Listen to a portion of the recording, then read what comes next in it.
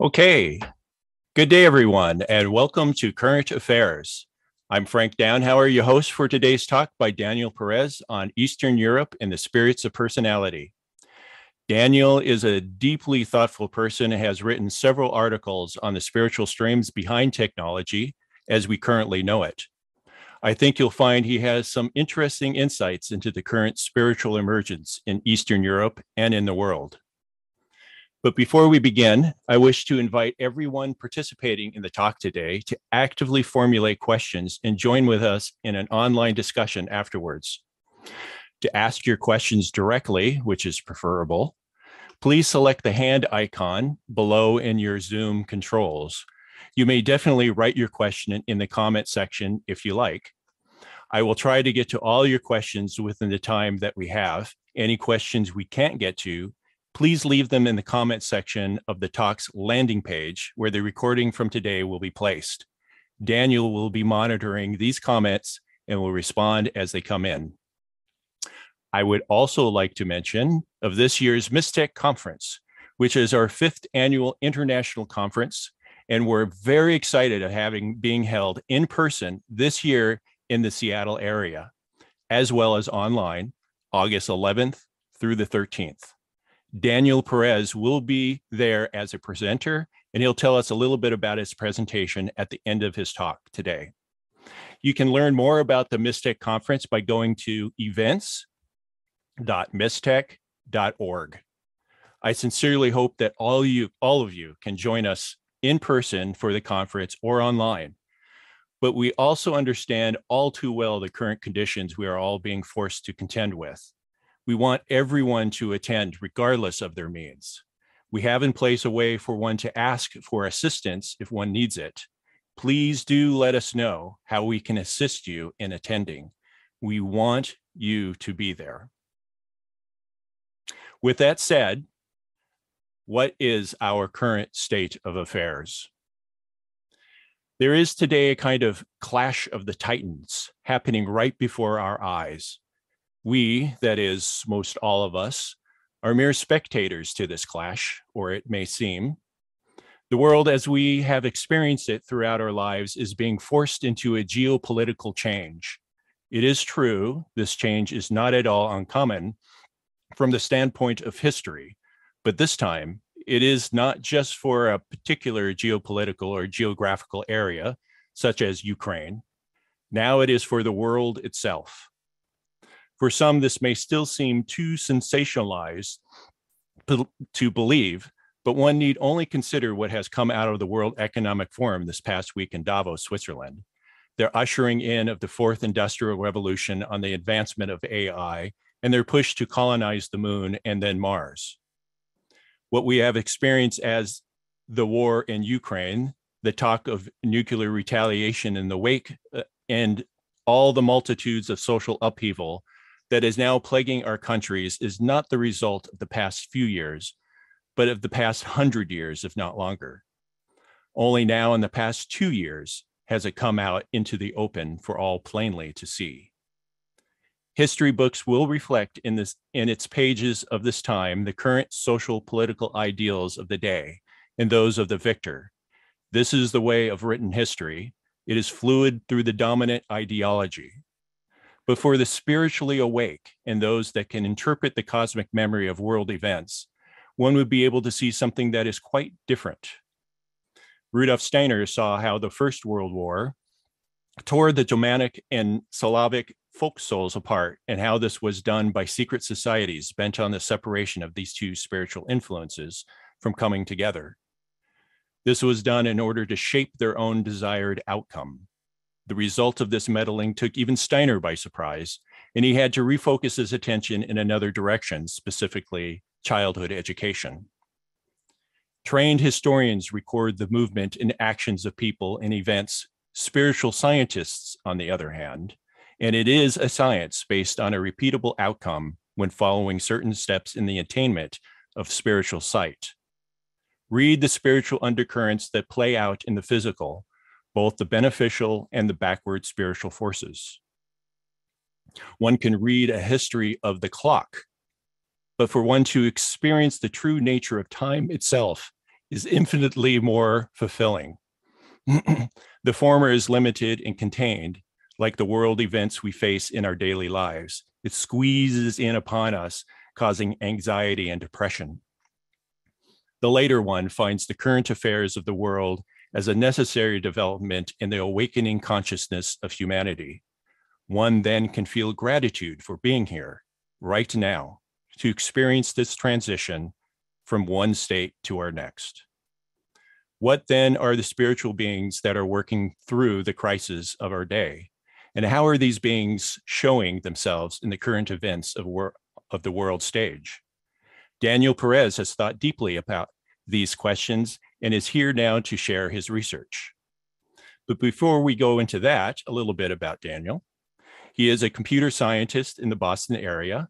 In the past, he has held top secret clearance working at various military facilities for more than a decade. He's been an anthroposophist since 1980, when as a Waldorf high school student, he attended his first youth conference. He is now president of the Center for Anthroposophy, the teacher training and renewal nonprofit, and CEO of Threefold Strategies Fund that seeks to return capital from the financial markets to the current cultural domain. His spouse is a fellow spiritual scientist, and his son is a Waldorf teacher in San Francisco. His daughter is a writer and a deep sea fisherwoman. While Daniel is not a historian, he is deeply engaged in world events and derives research from his esoteric meditative life and is a regular speaker and writer. So Daniel, welcome. Thank you very much for being here with us today. Thank you very much, Frank. And thank you for that warm introduction. And I really wanted to point out that in the anthroposophical world, current events have sometimes not been as much of a focus as they could be. And so we do our esoteric studies and we have our study groups and so forth. But this focus on current events, I think for our time, is going to become more and more critical. So hats off to you, Frank, for bringing these events to so many people. I wanted to start with a verse that Steiner wrote during World War I that was keeping in mind the sort of the violent nature of World War I, the mass number of deaths, of dying soldiers, not just soldiers, but civilians as well. And so he gave multiple talks about the events of World War I, and he also wrote some verses. So let's start with that verse, just to keep in mind some of the gun violence that's happened in the US, as well as the Ukraine situation, of course, is on everybody's minds here today. Spirits ever watchful, guardians of our souls, may your opinions carry our souls petitioning love to the human beings in the spheres committed to your care, that united with your power, our prayers may radiate with help. Before I go into the introduction of the talk, I just wanted to raise the question of nonviolence, given the nature of our discussion today. And I think in anthroposophical circles, spiritual scientific circles, I think we all carry this question.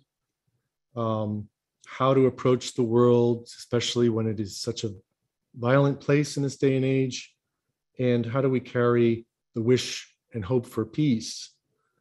I think for one, we have to recognize that good and evil is not a binary thing.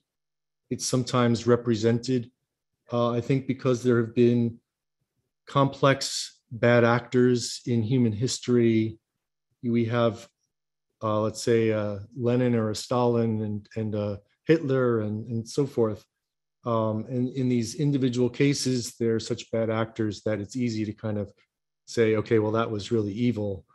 But generally speaking, in society, we all carry some good and evil within us, and we're all struggling to evolve. And the nature of tolerance has to do with the recognition that we're all evolving and working, and labeling people either good or evil is not really helpful, and it's not really true to the nature of the spirit. So I wanted to give a brief picture about my own experience with the question of nonviolence as a way to conceptualize the struggle that it means for all of us. When I was a Waldorf high school student, I went to this youth conference, and I had a connection with a Christian community priest. And out of that, I received two mantras, one of which was the one that I just spoke, because my mother was going through cancer treatment, entering hospice. And so these mantras became part of my routine as she went through hospice and eventually died and crossed the threshold. And it was my first experience of really taking up Steiner's work in any way, because I was only in high school at that point. But through that experience, I also had a Waldorf teacher of mine whose husband was my trombone teacher. And through him, I ended up going to these workshops for nonviolence, and we studied Gandhi's biography. And I had to register for the draft because Reagan had reinstituted registration. And I registered as a conscientious objector to war in any form out of this work with this group of nonviolence group. But there's always this other side. And that's what I wanted to kind of bring. You know, the group was wonderful and the study of Gandhi was wonderful, but I also got some propaganda out of the group, which was very cold towards the sacrifices of military people. And I brought that propaganda home. My father saw it, and we sat down and talked, because he had watched Hitler rise to power, and he explained to me, you know, what would have happened if people had not stood up to Hitler. And so for me, it's been a lifelong journey from that point of kind of questioning, well, what does it mean to wish for peace and to work for nonviolence, and yet recognize that we are in physical bodies and we have to sometimes protect those bodies. Anyway, so that's the question of nonviolence that I wanted to share. And in terms of the clearances that I've worked with the US government, I'll bring some of that in potentially when we talk about the Ukraine conflict. I know a tremendous amount through over a decade of working on secret projects about intelligence gathering and about some of the intelligence work in Ukraine that is helping the Ukrainians. But my work was always on defensive aspects of technologies that were defensive and protecting against either nuclear missiles or gathering intelligence that would help in a conflict like the one in Ukraine. So that brings us into an overview of what I'm going to present, the main core of the talk I'd like to introduce. We have spiritual hierarchies in human history, and those spiritual hierarchies work into the physical, and they work mainly through human beings. And we can see them very evidently in the Ukraine conflict. So we will look to understand those spiritual streams and those spiritual beings and the hierarchies and how they work into the conflict in Ukraine. The conflict is clearly a proxy for the East-West struggle, as well as East-West religious struggles. And we'll talk about Orthodox Christianity versus Catholic Christianity and some of the differences there. We'll also talk about then what are the spirits of form, the backward spirits of form and the spirits of personality. They're also known as the Exusiai, the spirits of form, that is, and the spirits of personality are known as the Archai. There's other occult names for these beings, but we'll review those hierarchies and what they mean in archetype. And then how do they manifest in religion and in civilization? And how do we find our own relationship to the normally evolving streams, both the normal evolving spirits of form and the spirits of personality or archai?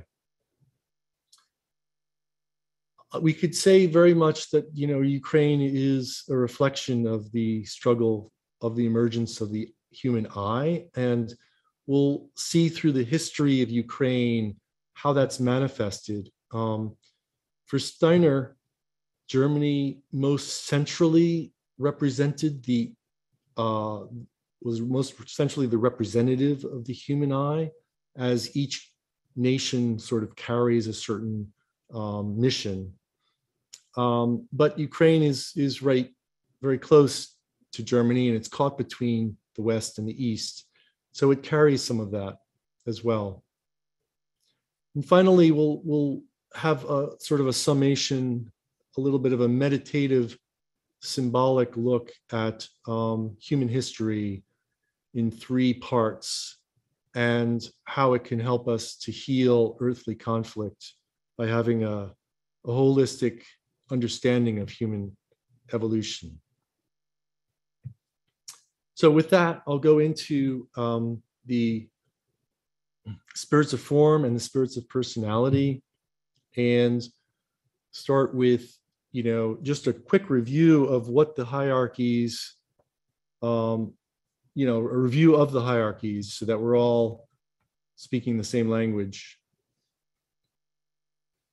From the Trinity, if you were to come from the Trinity down to man, we know that there are 3 hierarchies according to spiritual scientific conceptions. And within those 3 hierarchies, there's 3 groups of beings. So if you start from the Trinity, after the Trinity, the first hierarchy is the seraphim, which are also known as the spirits of love, the cherubim, spirits of harmony, the thrones, the spirits of will, Karyatates, spirits of wisdom, dynamis, spirits of movement. Then you have the Exusiai, the spirits of form, which we're going to be centrally speaking about. They're also known in the Genesis of the Bible as the Elohim. And then after the Exusiai, you go to the third hierarchy, after the middle hierarchy that I just gave.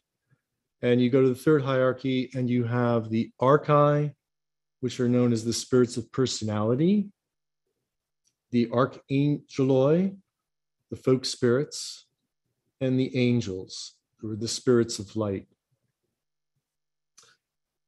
And we are going to focus primarily on the relationship of the spirits of form to the spirits of personality, because they have a very important role in the evolution of the earth and in conflict anywhere on the earth. The spirits of form are first brought in Genesis. In the very beginning of Genesis, they are the Elohim, and they are what is referred to as God, or the Elohim. They're the ones who brood upon the waters. And in spiritual scientific terms, the spirits of form are those beings who have already gone through their incomplete spiritual evolution, so that at the time of the earth incarnation, they have already completed their 7th incarnation of their planetary incarnations. And they are now of a power where meditative force is so great that they can actually create matter. And so when they brood upon the waters, they're actually forming the matter of the earth. And in the Hebrew, the the transliteration in Hebrew is yom, which means eon, because they're kind of timeless. And right after their brooding on the waters and their formation of matter, we have the first differentiation of matter, which takes place in the separation of the heavens above, or the waters above and the waters below, and then the earth from the waters. And this separation actually then is a handing over of the responsibility of the formation of the earth to the spirits of personality, or the Archai. And the transliteration in Hebrew is yam, which means sea. And we can see this connection to the seas because it's a differentiation. The spirits of form are active in many levels, and you can find them through spiritual history, through human history. The physical form of the human body is inspired when the Bible says that we are in the form of God.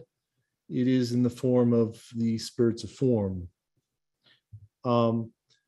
We also find in different disciplines through human history a way of understanding the archetype of the spirits of form and the spirits of personality, focusing on the movement of from the spirits of form to the spirits of personality as a kind of continuum, going from the ancient world to the modern world. You could say is a transfer from spirits of form to the spirits of personality. In music, we historically, as human beings, only heard octaves. And then there was a time when we heard fifths and thirds. And there will be a time in the future where we can experience a symphony in a tone. And this is something that is hard to conceptualize today. But I think in our meditative work, we can conceptualize what that experience might be. And in that history, you even had in the early scales, you had a Pythagorean mathematically pure form, which kind of represents the spirits of form. That Pythagorean form of musical tone in scale is considered, sounds out of tune to us today. And it's because mathematically it was pure. And I believe even Nostradamus may have commented on the purity of the tones in the Pythagorean scales. But we've adopted the Western scales because they don't have this dissonance that we can experience. They work within the human soul spiritual makeup. And so you can see kind of this movement of archetype from cosmic wisdom, cosmic intelligence, to individualized human wisdom and intelligence. And that's the movement that we're interested in. In religion, of course, we had early religions of Buddhism and, of course, Christianity and Islam. And then you move into the Christian churches, and you have these dynamics between the Pope of the Catholic Church and the Orthodox Church, where even the conception of the Trinity is very different. The Orthodox Church is more connected to the spirits of form, and therefore the Trinity is one whole without divisibility. They're all equal.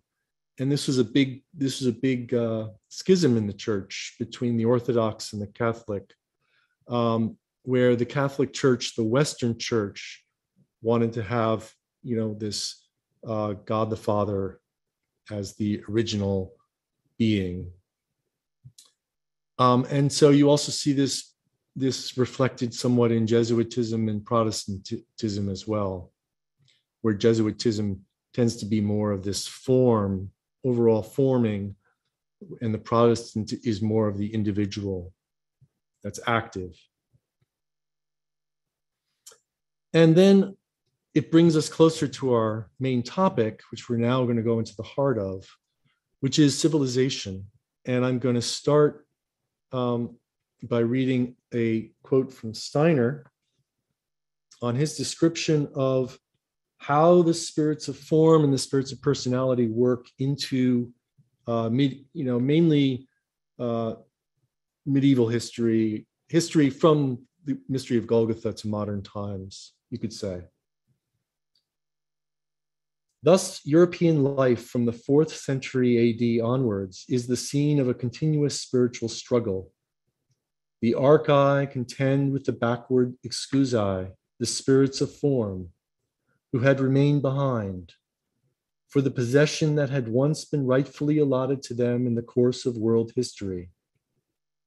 Everything that happened in the Middle Ages in a west to east direction, and also in an east to west direction, all the surging migrations of peoples, all the mutual antagonisms and hostilities from the Hunnish Wars to the Turkish Wars, from the tribal migrations to the Crusades, where everything always takes either a west to east or an east to west direction. All this is the physical, the historical reflection of a spiritual struggle taking place behind the scenes of world history. Historical happenings on earth can be understood in their reality only when we see them as reflections of what is being enacted in the supersensible spiritual world between the beings of the higher hierarchies.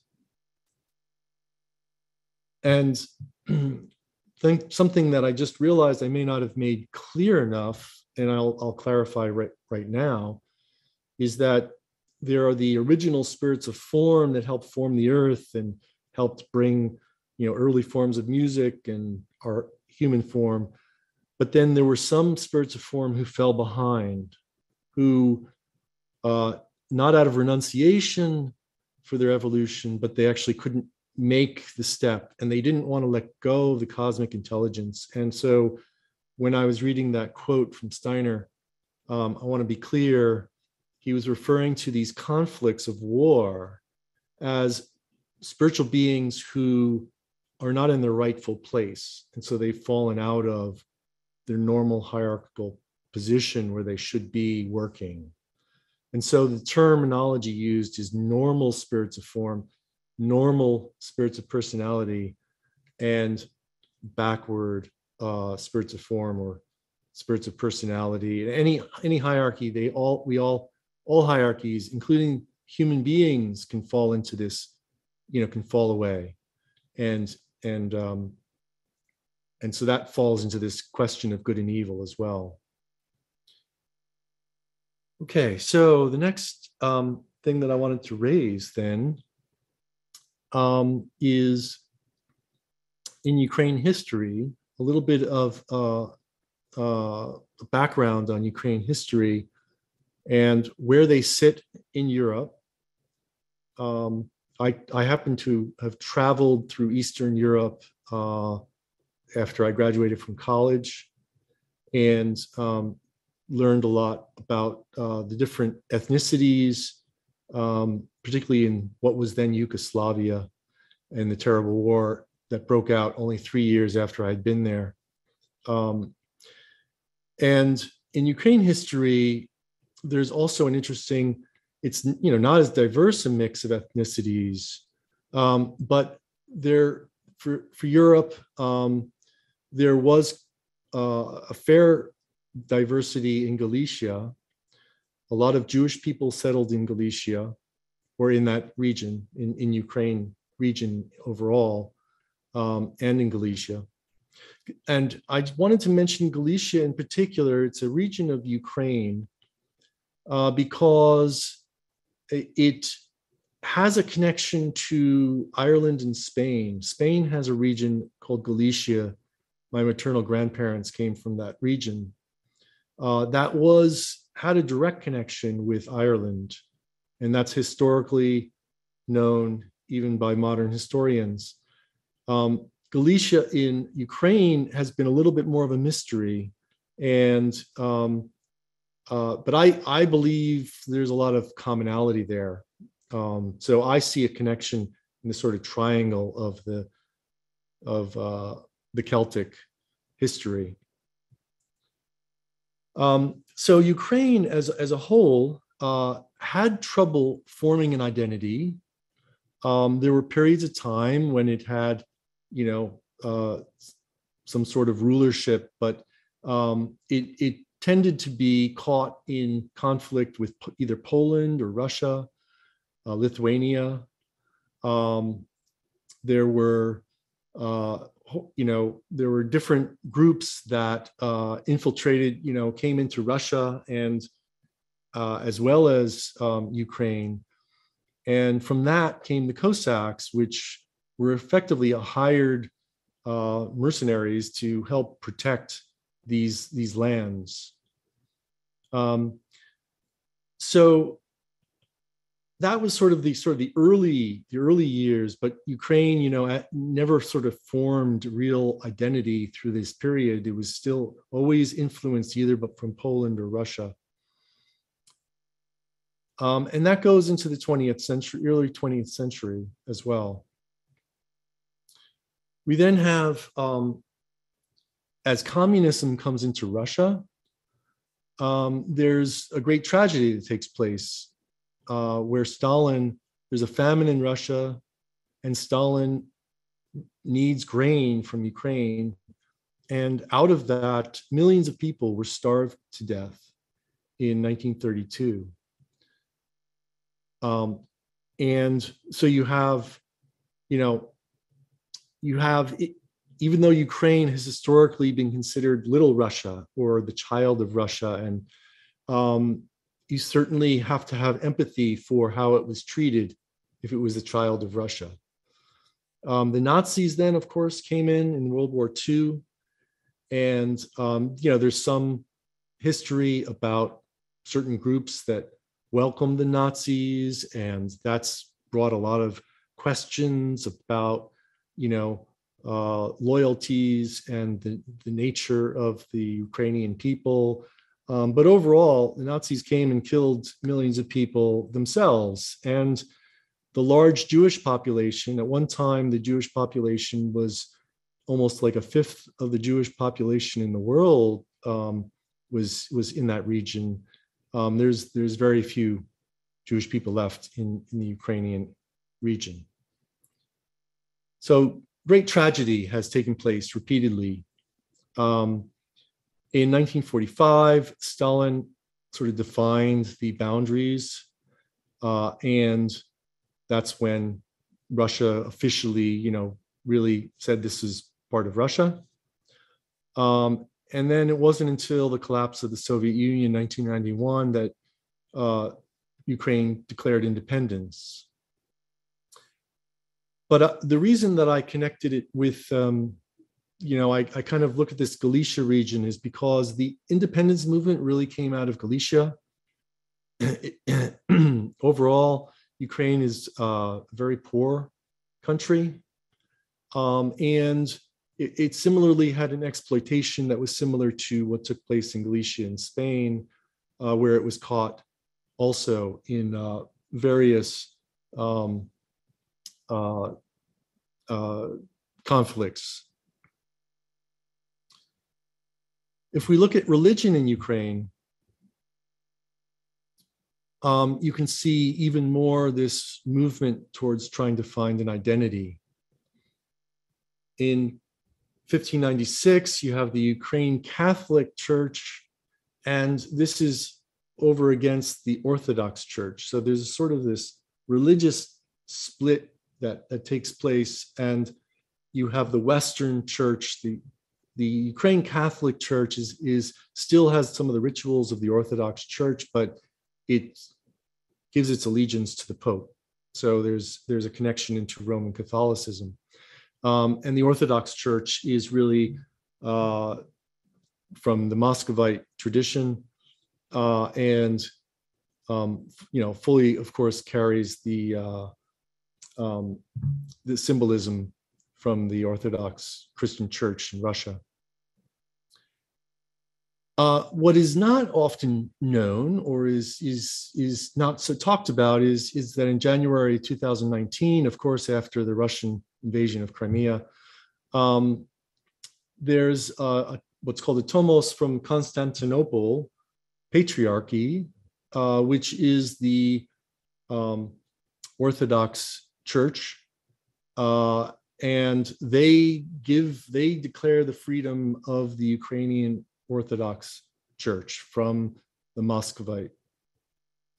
So anyway, this is an important sort of spiritual step that's taken in 2019, after in 1991, they declare their independence.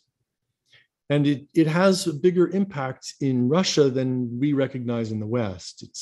It was a big, important step for them. So we see also in religion, overall, that in the West, there's this focus on faith, while in the East, there's a focus on ritual. And the reason for the West being focused on faith is because we tend towards intellectualism in the West. That's the dark nature of the West, is this tendency. And to overcome that tendency, this idea of faith was brought, where you wouldn't be rationally thinking through your spiritual path, but you would be more giving it yourself over to faith to try to dampen some of that intellectuality. And so we also have kind of a negative connotation to faith as a result, which is true. But it's also good to keep in mind what its history was. In the East, you have a focus on ritual because the Russian people naturally tend towards the spiritual. But incarnating that spirituality is their struggle. And so the ritual, the strong rituals, helps that incarnation. In terms of the Archangel Michael, who comes into play, you have also a movement from the spirits of form, the normal spirits of form, to the normal spirits of personality. When he's described as his first mission is for the word to become flesh. And then his second mission, since the mystery of Golgotha, for the flesh to become spirit. And certainly in the West, which is so focused on the bodily nature, for the flesh to become spirit is an important inner development. So now if we look at the spirits of form in modern society, I would say the fallen or the backward spirits of form in modern society, it's helpful to get the archetypes and to get now into the meat of current events. And we'll talk a little bit now more about what's inspiring the war from the Russian side, and how we're meeting it from the West. So there's three main aspects of the spirits of form in conflict in general, of the fallen spirits of form in conflict in general. In nationalism, in globalism, and in materialistic science.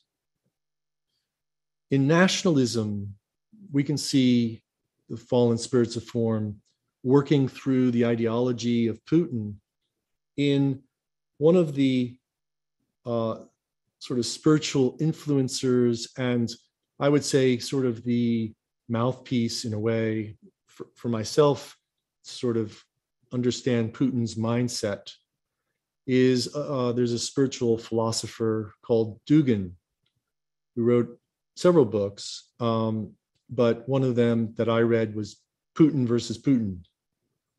And he comes up with this fourth political theory. And the fourth political theory is very interesting because it harkens back to the ancient world, and it harkens back to wanting to return to Eden, you could say. So I'll read you a quote from Dugin on the fourth political theory. Quote, "If we reject the idea of progress that is inherent in modernity, then all that is ancient gains value and credibility for us simply by virtue of the fact that it is ancient. Ancient means good, and the more ancient, the better. Of all creations, paradise is the most ancient one. The carriers of the fourth political theory must strive toward rediscovering it in the near future. If you contrast this with Steiner, I'll quote from Steiner now. All the problems that could be solved out of the ancient states of human consciousness have been solved. The earth is on the descending stage of its evolution. The demands which arise today cannot be solved with the thinking of the past. They can only be solved by a mankind with a new soul constitution. There are no political, economic, or spiritual remedies to be taken from the pharmacy of past historical evolution. For from these past times comes the elements of fermentation, which first have brought Europe to the brink of the abyss, which will array Asia and America against each other, and which are preparing a battle over the whole earth.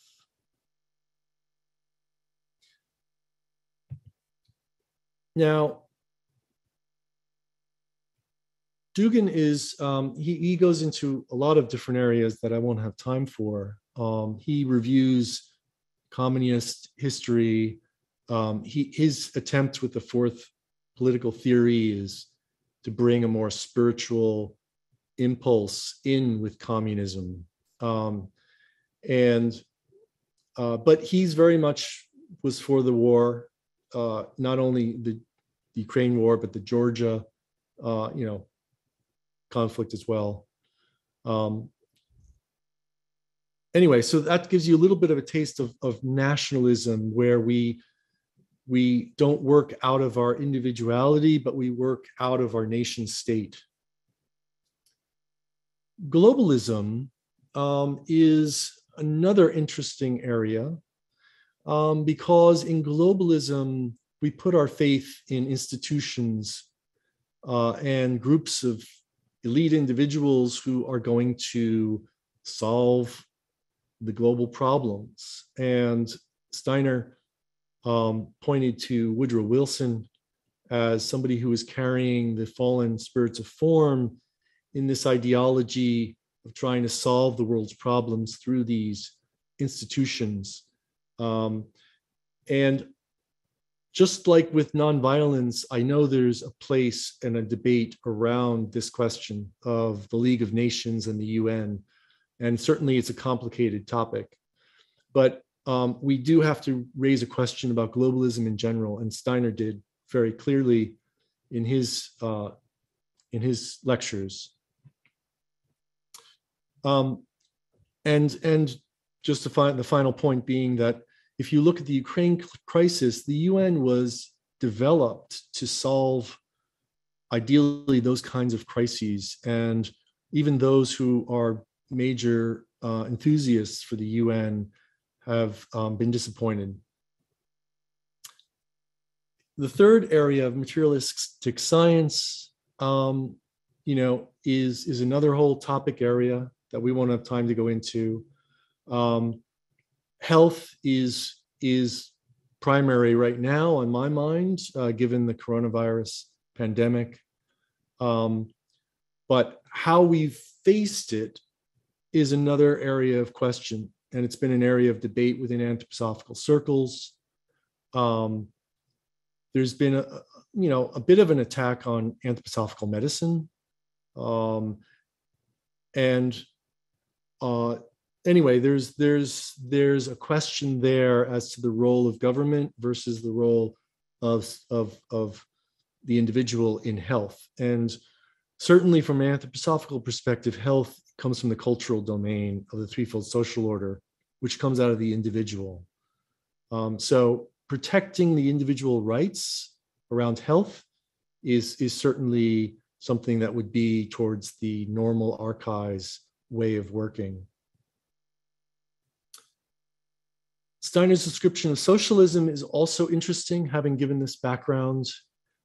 He describes socialism as the chaotic interplay of the consciousness soul and the sentient soul.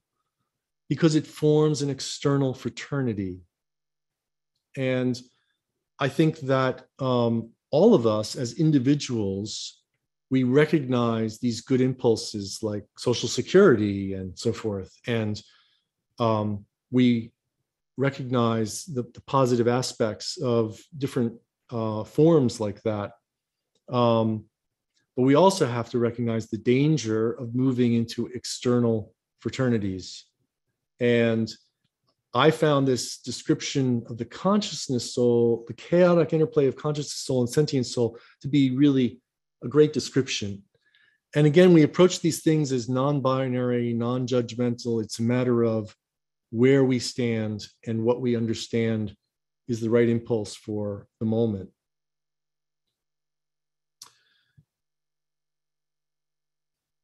So on the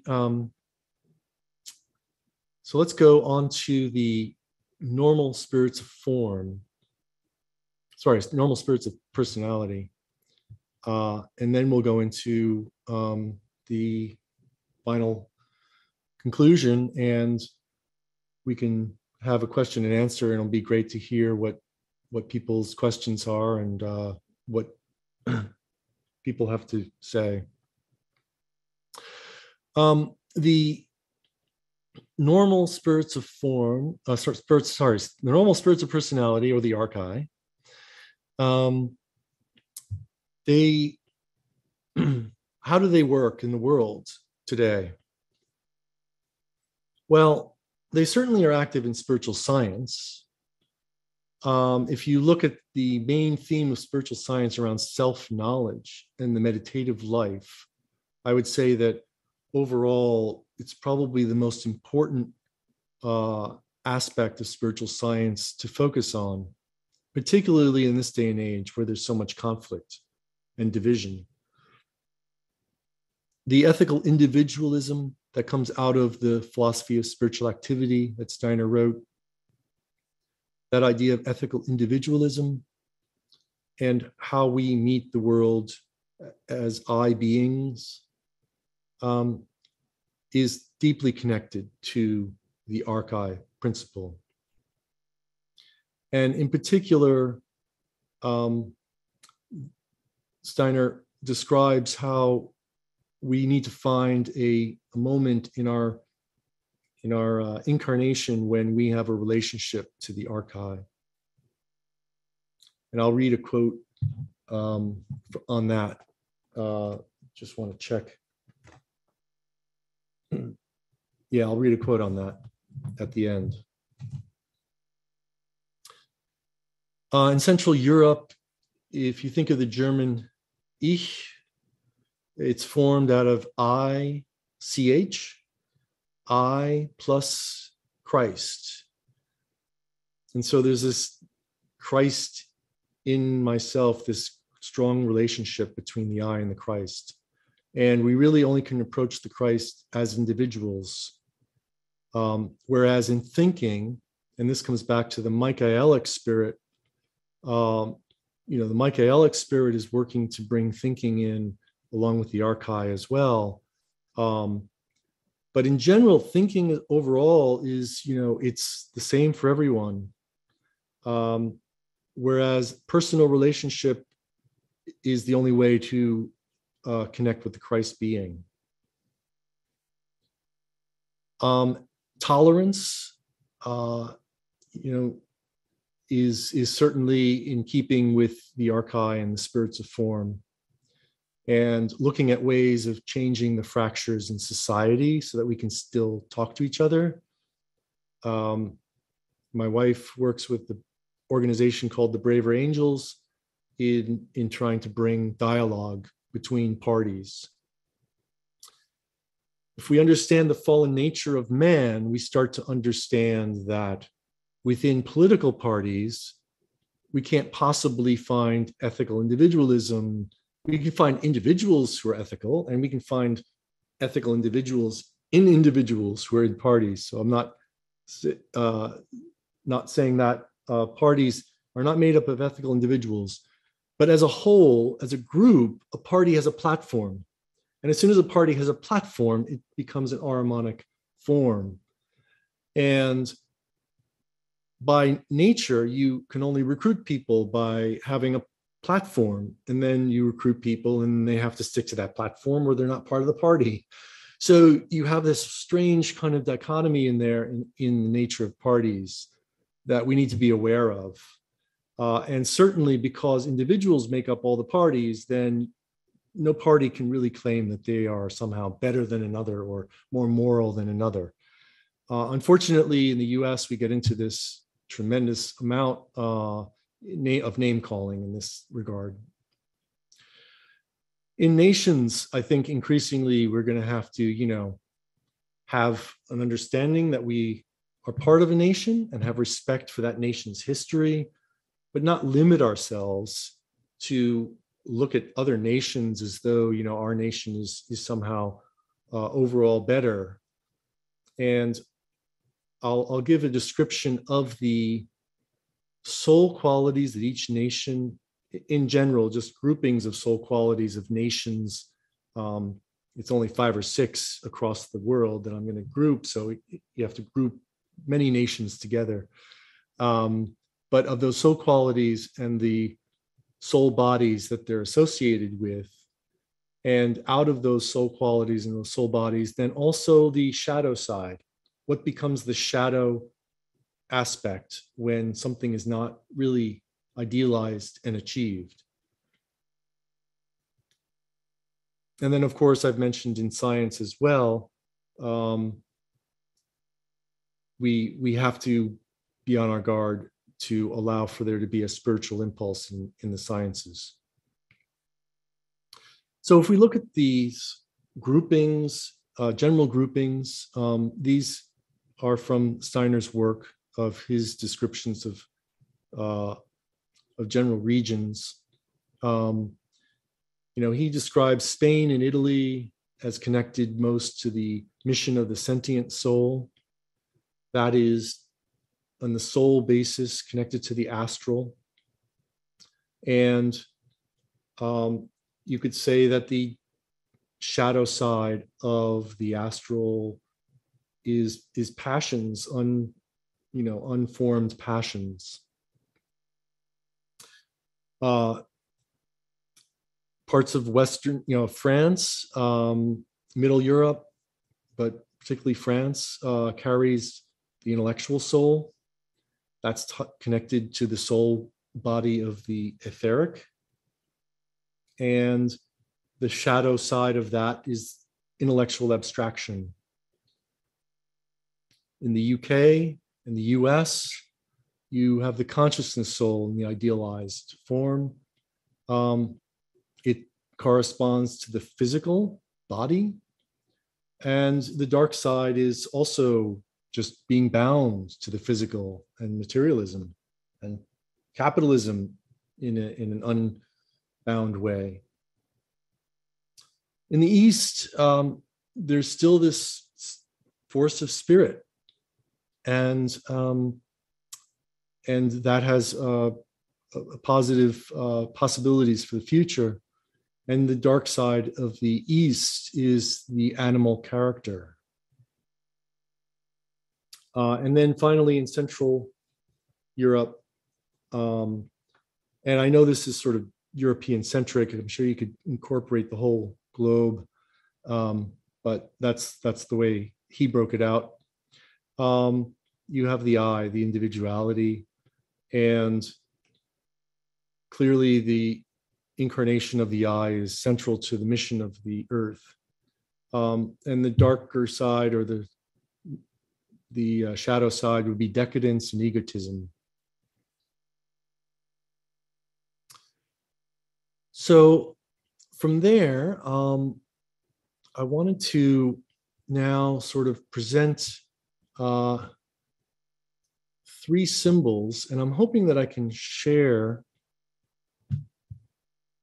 So there's 3 symbols that I wanted to bring in conclusion, to try to also bring an imagination of what I'm trying to present in this description of the conflict in Ukraine.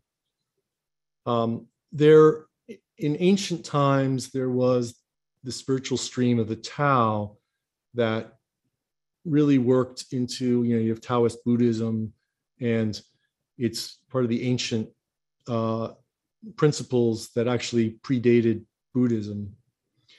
The symbol is this sphere on the top, which is really represents a dewdrop.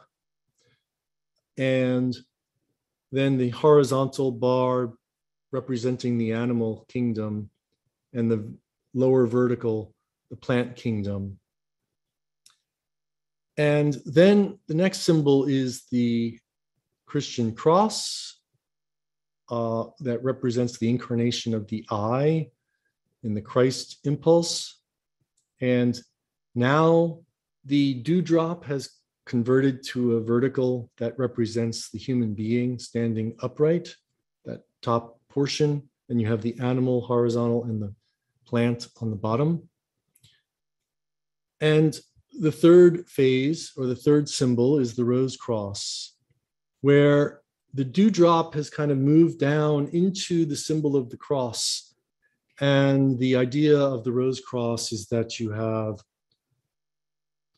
overcome death through the blackened cross, and out of that death force, overcoming that death force through the spirit, you form these 7 roses, and those are in a circular form around the cross. And so you can kind of picture in this, what I'm trying to represent then is this movement where the spirits of form pass the cosmic wisdom after the mystery of Golgotha to the Archai. And the mission of the Archai, they're beings who are closer to man, and the beings closer to man help the human being bring the cosmic intelligence and the cosmic wisdom into relationship with their own spirit bodies. And we start to be able to form the life spirit, spirit self, life spirit.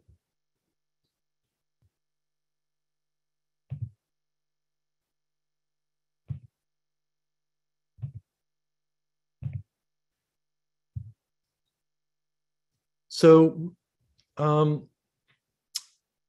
if we also look at, even the Russian writer Dostoevsky, who wrote The Brothers Karamazov, as well as several other books, but the one I'm referring to, The Brother Karamazov, in that he brings in the idea of the Grand Inquisitor.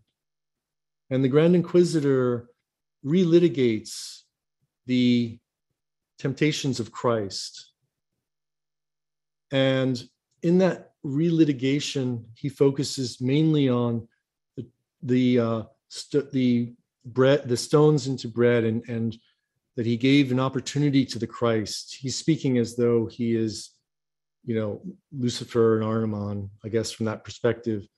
He gives the opportunity for the Christ to turn the stones into bread, and his argument is that that's what would really alleviate evil in the world. It would bring good to humanity, and look at all the suffering that would have been alleviated. And in that is this idea of whether or not humanity wants freedom. And central to Steiner's work in one of the lecture series, that's the main one that influenced this talk,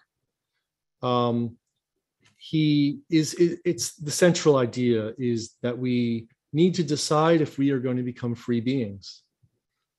And in a conflict like Ukraine, we see this manifestation of the question of how we meet it and how we overcome it, and how do we fully incarnate the I and maintain our individuality.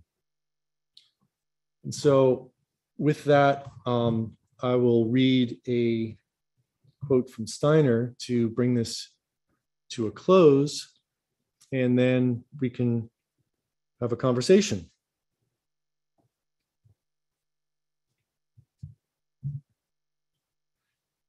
If we grasp this thought, the thought of responsibility to the normally evolving Archai, if we truly grasp our spiritual function in the cosmos, then we shall also find the place that rightly belongs to us in our epoch.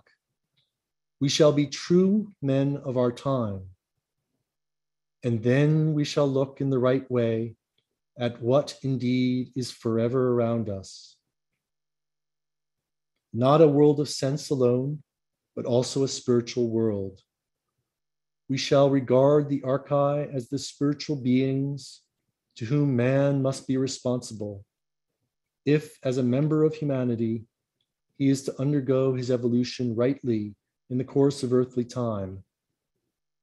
We shall realize that in the present age, what was once the necessary world order is still opposed by all that has remained from those spirits of form who are still intent upon ruling over the cosmic thoughts in the old way. And this is the most important concern of civilization in our time. The deeper tasks of man today consist in this. Through a right attitude to the Archai, the spirits of personality, to become truly free, so that he may also adopt the right attitude to the spirits of form, who today are not within their rights when they strive to exercise rulership over the cosmic thoughts as formerly, but were once the legitimate rulers. On the one hand, we shall find what makes life in the world difficult, but we shall also find everywhere ways out of these difficulties. Only we must seek for these ways as free individuals. For if we have no will to achieve a free development of thoughts, what could the Archai possibly make of us? Thank you.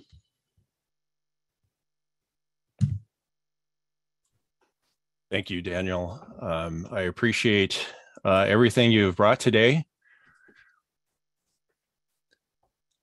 Could you describe a little bit more about how the backward spirits of form from the West and also the East are playing out this conflict in Ukraine right now? It's I didn't quite get that from your talk, but I understand that the spirits of form, the backward spirits of form, are working through these two superpowers, I guess we could say, Yes. to bring about what? And how is the spirits of personality to bring about a different change in what Sure. these two forces are trying to bring? Sure. So, so the one aspect of the spirits of form is a connection to the Luciferic force and the Luciferic spirits. And if you think of the Luciferic spirits as trying to separate man from the earth so that we are living in the spirit but not connected to the earth, and then he can kind of separate us off into his own kingdom. So I'll be crystal clear here. So there is an East-West war that's taking place within Ukraine, within Eastern Europe. It's not only been in Ukraine, but in Eastern Europe. And in that war, we have the West meeting the East. And there are positive influences, you could say. You could find positive influences in some sense on both sides. Overall, maybe as a Westerner, I see it more as a hindrance from the East and more positive on the West, but I'm also a Westerner, right? And that's why I wanted to bring balance into the picture, that on the West, we have materialism, and we can get caught up in materialism and in dogma and in our physical nature, which is what the Americas bring. Really, this focus on the body that we need to spiritualize. But at the same time, the Eastern, Russia in this case, working in Ukraine, has been repeatedly taking advantage of Ukraine for their own purposes.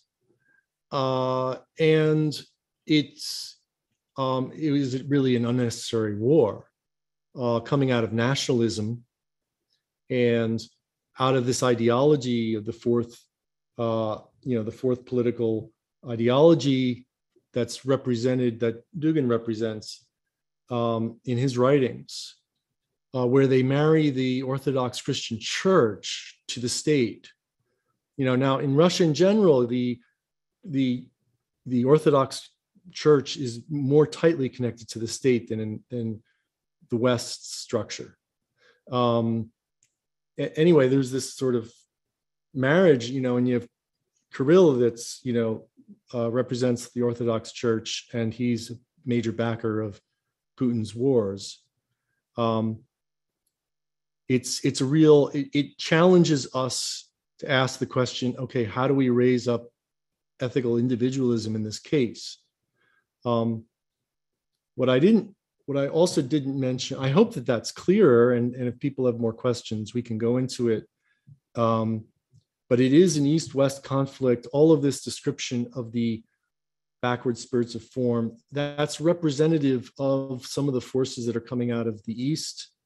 You have the normal Archai, which brings something good from the West, but you also have backward archangels, and there's all the hierarchies have their struggles. So there's this setup of this conflict immediately is representing all of those religious conflicts, all of those soul qualities of different nations that are not fully redeemed, not fully transformed, are being represented in Eastern Europe.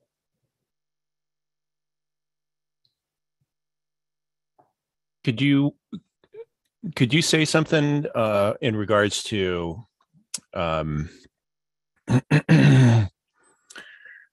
this one? Well, this question is from Les.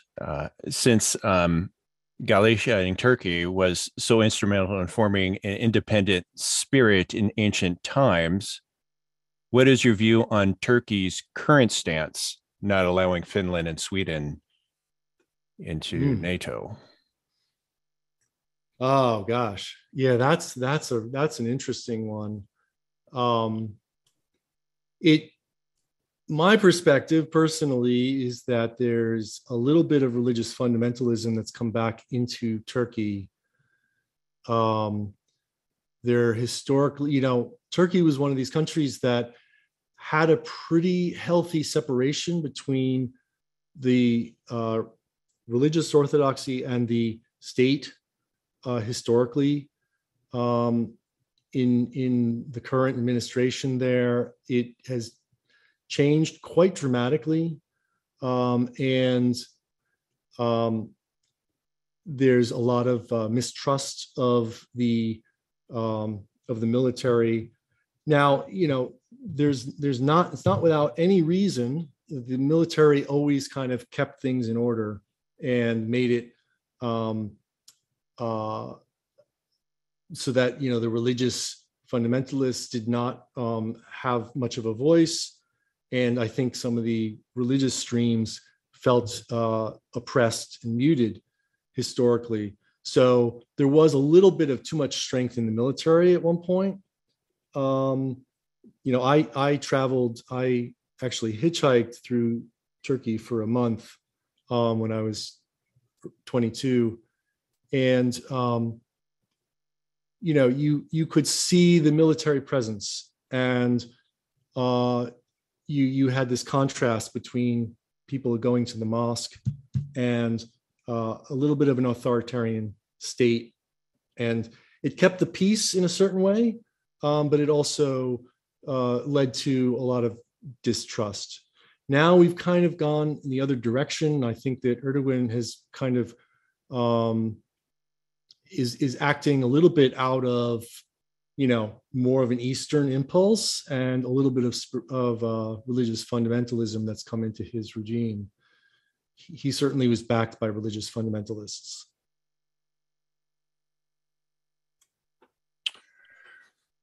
Sarah asks, what is your interpretation of the role and intentions of the World Economic Forum on this crisis? Okay, another great question. The World Economic Forum, it's a whole area of study.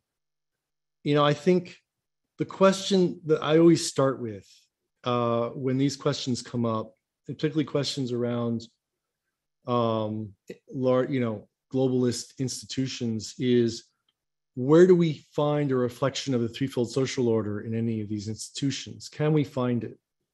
And unfortunately, from my perspective, when I look at these globalist institutions like the Economic Forum, I see, a way to manage society as a whole with centralized control. And that's a socialist model. It has some positives, which has led to, Europe falling into this category of socialism, where you take care of everyone, but it ultimately is focused, like the West is, on the physical body. And so you get into a problem where there's this focus on the physical body and you get dragged into materialism as a result.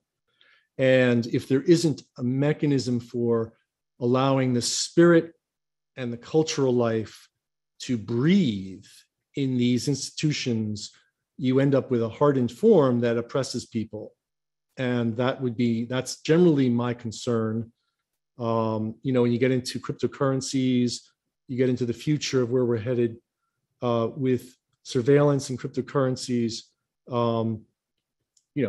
There again, you're going to get to a point where you can monitor every single transaction of every citizen. You move away from paper money, and there's a certain lack of freedom that comes up at that point. So there's a lot of dangers, and if there was great wisdom being brought in and the threefold social order, the ideas of the threefold social order, then maybe we could work with it. Thank you. There's Mark asks, could you speak to the goal of Western occult lodges? Is there an intention to isolate Russia as the future of the sixth epoch from Europe, especially Germany? Oh, great question. Yes, and so this gets into, where as ethical individuals, we have to objectively put aside our own, personal biases and try to really look objectively at the forces at work in all aspects. And, you can certainly see, there's clearly a significant isolation of Russia. And there were some terrible missteps leading up before this point.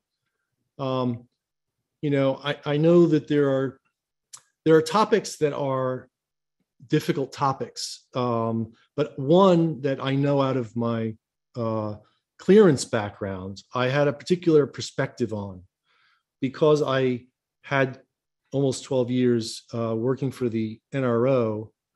I had a deep knowledge of the intelligence world, and I went into the commercial world after that, and then we had Trump get elected as president, and regardless of what you think of Trump, independently of him as an individual at all or as a president, this Trump-Russia investigation broke out, and right away, from my knowledge of dossiers, I saw this dossier in the news, and I was like, that's not a dossier. I was like, this is like what a jealous spouse might hire a private eye to drum up, but it's not a real legitimate dossier.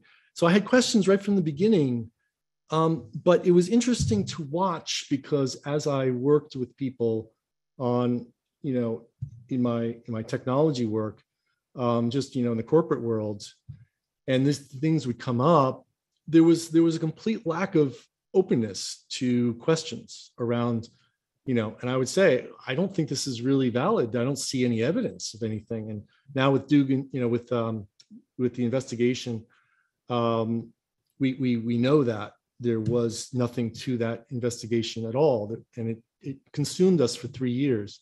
Now this is a long way around to answering this question about the lodges, but you can see in political parties, you can see in spiritual lodges, decisions that are made to affect the masses.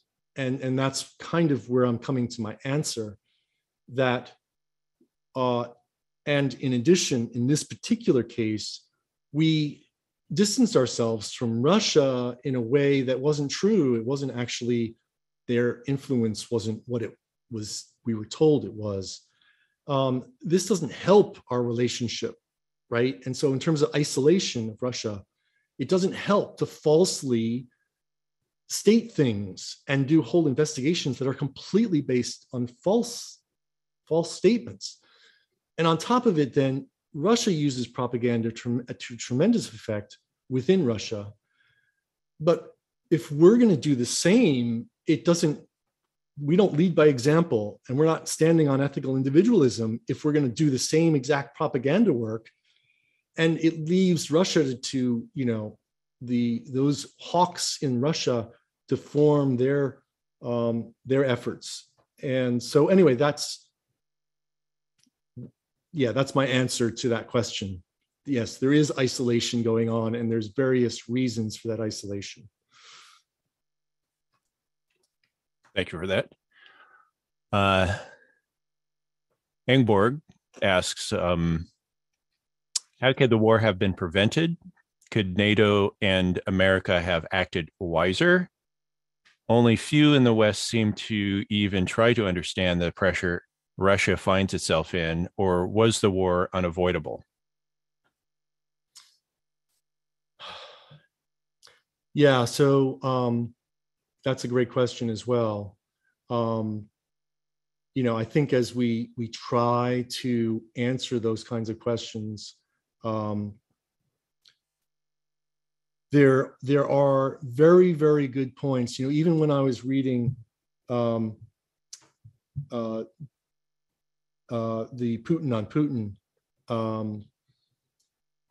the descriptions of the West coming out were quite apropos, and there were very reasonable perspectives being raised about capitalism and runaway capitalism, and this focus on what can take place in Western societies, this materialism that can come out of Western societies.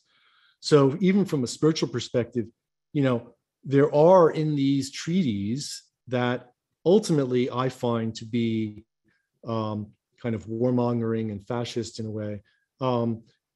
There are points and perspectives to be made, and certainly the spiritual underpinnings of the Russian people hasn't changed. They carry the spirit in a way that the West can learn from them, and that is strong as well.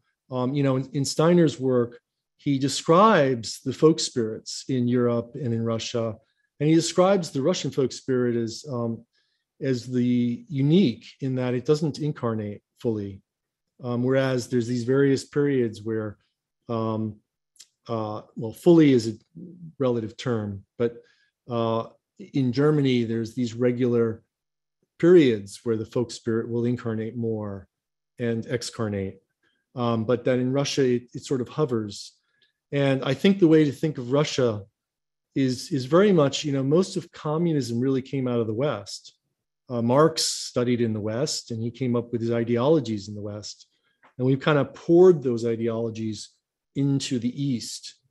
So there's a lot of karma to go around, and there's a lot of self-knowledge that we need to bring to bear in coming to, a resolution to this kind of conflict.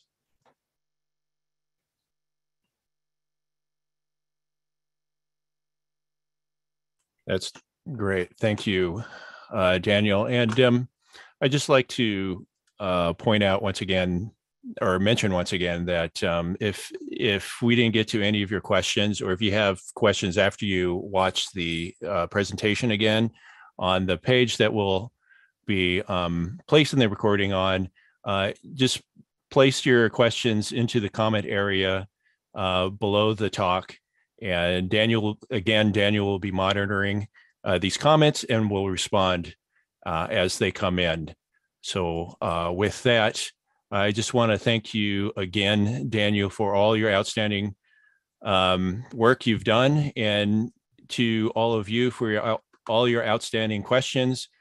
We could not have this series of shows without you and your willing participation. You are all greatly appreciated. Thank you. Now, before we all go, Daniel, will you give a short introduction to your presentation at this coming MISTEC conference, happening here in Seattle, again, August 11th through the 13th. Again, I encourage everybody to go to events.mistec.org to find out more. Yes, Frank. So the title of my talk in the MISTEC conference, actually I have two talks, but the first talk is going to be Face-to-Face with Virtual Reality and the Lesser Guardian, the Raising of Consciousness and Spiritual Experience in the Age of Technology.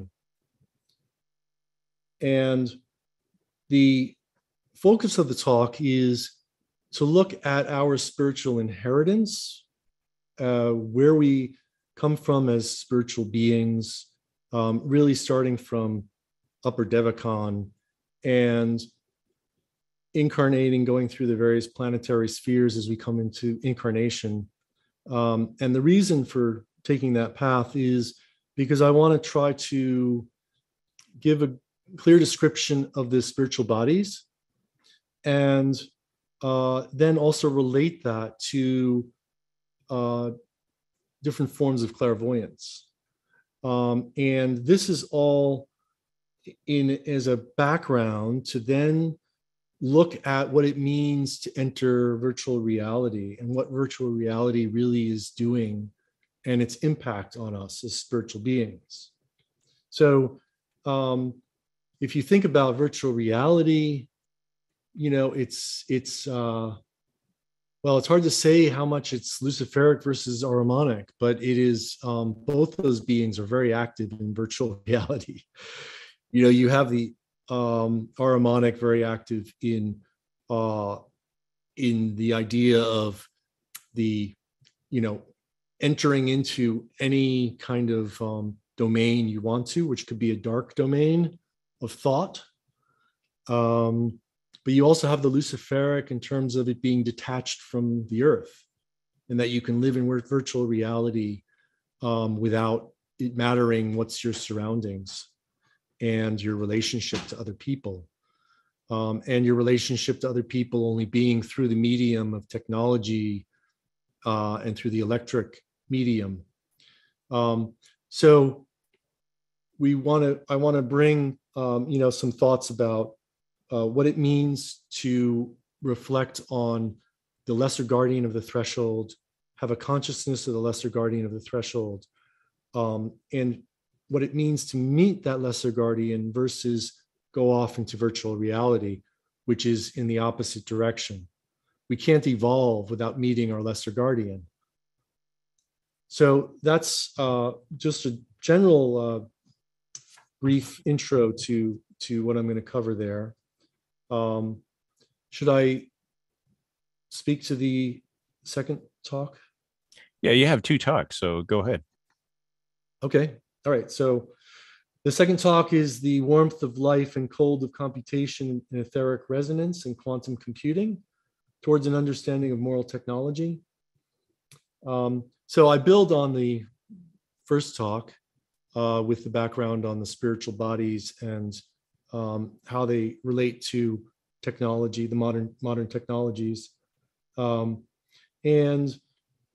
then I'm really looking at the specifics of what's happening in quantum computing and with superposition and entanglements in quantum physics, the freezing of matter to the point where qubits can be formed. It's an extraordinary process to bring matter to absolute zero. You talk about cold, you talk about harmonic. I don't think you could have much better picture than bringing matter to absolute zero, where you can then start exploiting these quantum relationships. And then, the question is, how does that relate to what goes on in our blood? We are blood beings. We experience the spirit in our blood. Our aura comes from the blood outward. We have our chakra. And so this relationship of what a normal human being is trying to evolve towards in the building of chakra versus superposition and these other effects that we're trying to exploit in freezing matter. That's the second talk. Great. Thank you.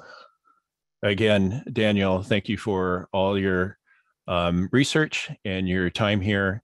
And we greatly appreciate your talk today. And we hope to have you back on the show once again, maybe later after the conference, again in August 11th through the 13th. I hope to see everybody there, if not in person, online. And again, should you need assistance in attending, we have a mechanism for that on the website at events.mistech.org. Thank you, everyone. And we'll be back later next month with another show, and we'll see you then. Thank you all. Thank you to everyone. Thank you, everyone.